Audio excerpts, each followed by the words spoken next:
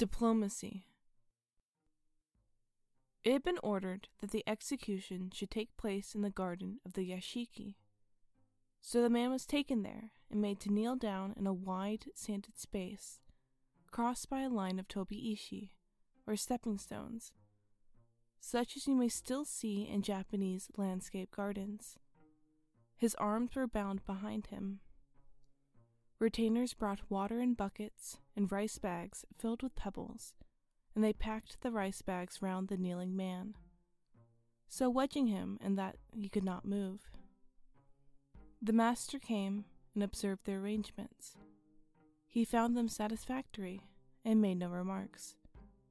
Suddenly, the condemned man cried out to him, "Honored sir, the fault for which I have been doomed I did not wittingly commit. It was only my very great stupidity which caused the fault, having been born stupid by reason of my karma. I could not always help making mistakes, but to kill a man for being stupid is wrong, and that wrong will be repaid. So surely shall I be avenged. Out of the resentment that you provoke will come the vengeance, and evil will be rendered for evil.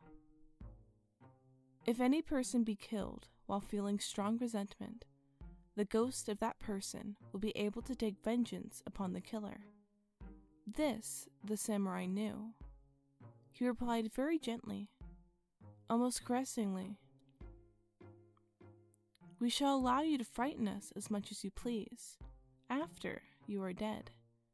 But it's difficult to believe that you mean what you say. Will you try to give us some sign of your great resentment, after your head has been cut off?" "Assuredly I will," answered the man. "Very well," said the samurai, drawing his long sword. "I am now going to cut off your head. Directly in front of you there is a stepping stone. After your head has been cut off, try to bite the stepping stone. If your angry ghost can help you do that, some of us may be frightened. Will you try to bite the stone?" "I will bite it!" cried the man in great anger. "I will bite it! I will bite—" There was a flash, a swish, a crunching thud. The bound body bowed over the rice sacks, 2 long blood jets pumping from the shorn neck, and the head rolled upon the sand. Heavily towards the stepping stone it rolled. Then, suddenly bounding, it caught the upper edge of the stone between its teeth, clung desperately for a moment, and dropped inert. None spoke, but the retainers stared in horror at their master. He seemed to be quite unconcerned.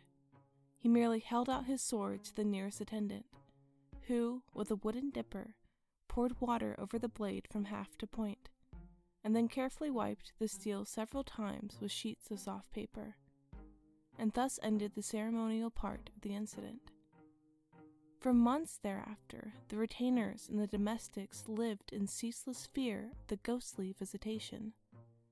None of them doubted that the promised vengeance would come, and their constant terror caused them to hear and to see much that did not exist. They became afraid of the sound of the wind in the bamboos, afraid even of the stirring of shadows in the garden. At last, after taking counsel together, they decided to petition their master to have a segaki service performed on behalf of the vengeful spirit. "Quite unnecessary," the samurai said, when his chief retainer had uttered the general wish.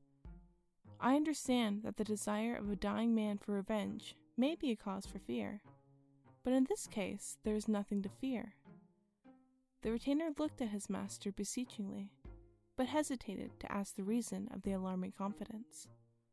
"Oh, the reason is simple enough," declared the samurai, divining the unspoken doubt. "Only the very last intention of the fellow could have been dangerous, and when I challenged him to give me the sign, I diverted his mind from the desire of revenge. He died with the set purpose of biting the stepping stone, and that purpose he was able to accomplish, but nothing else. All the rest he must have forgotten. So you need not feel any further anxiety about the matter. And indeed, the dead man gave no more trouble. Nothing at all happened."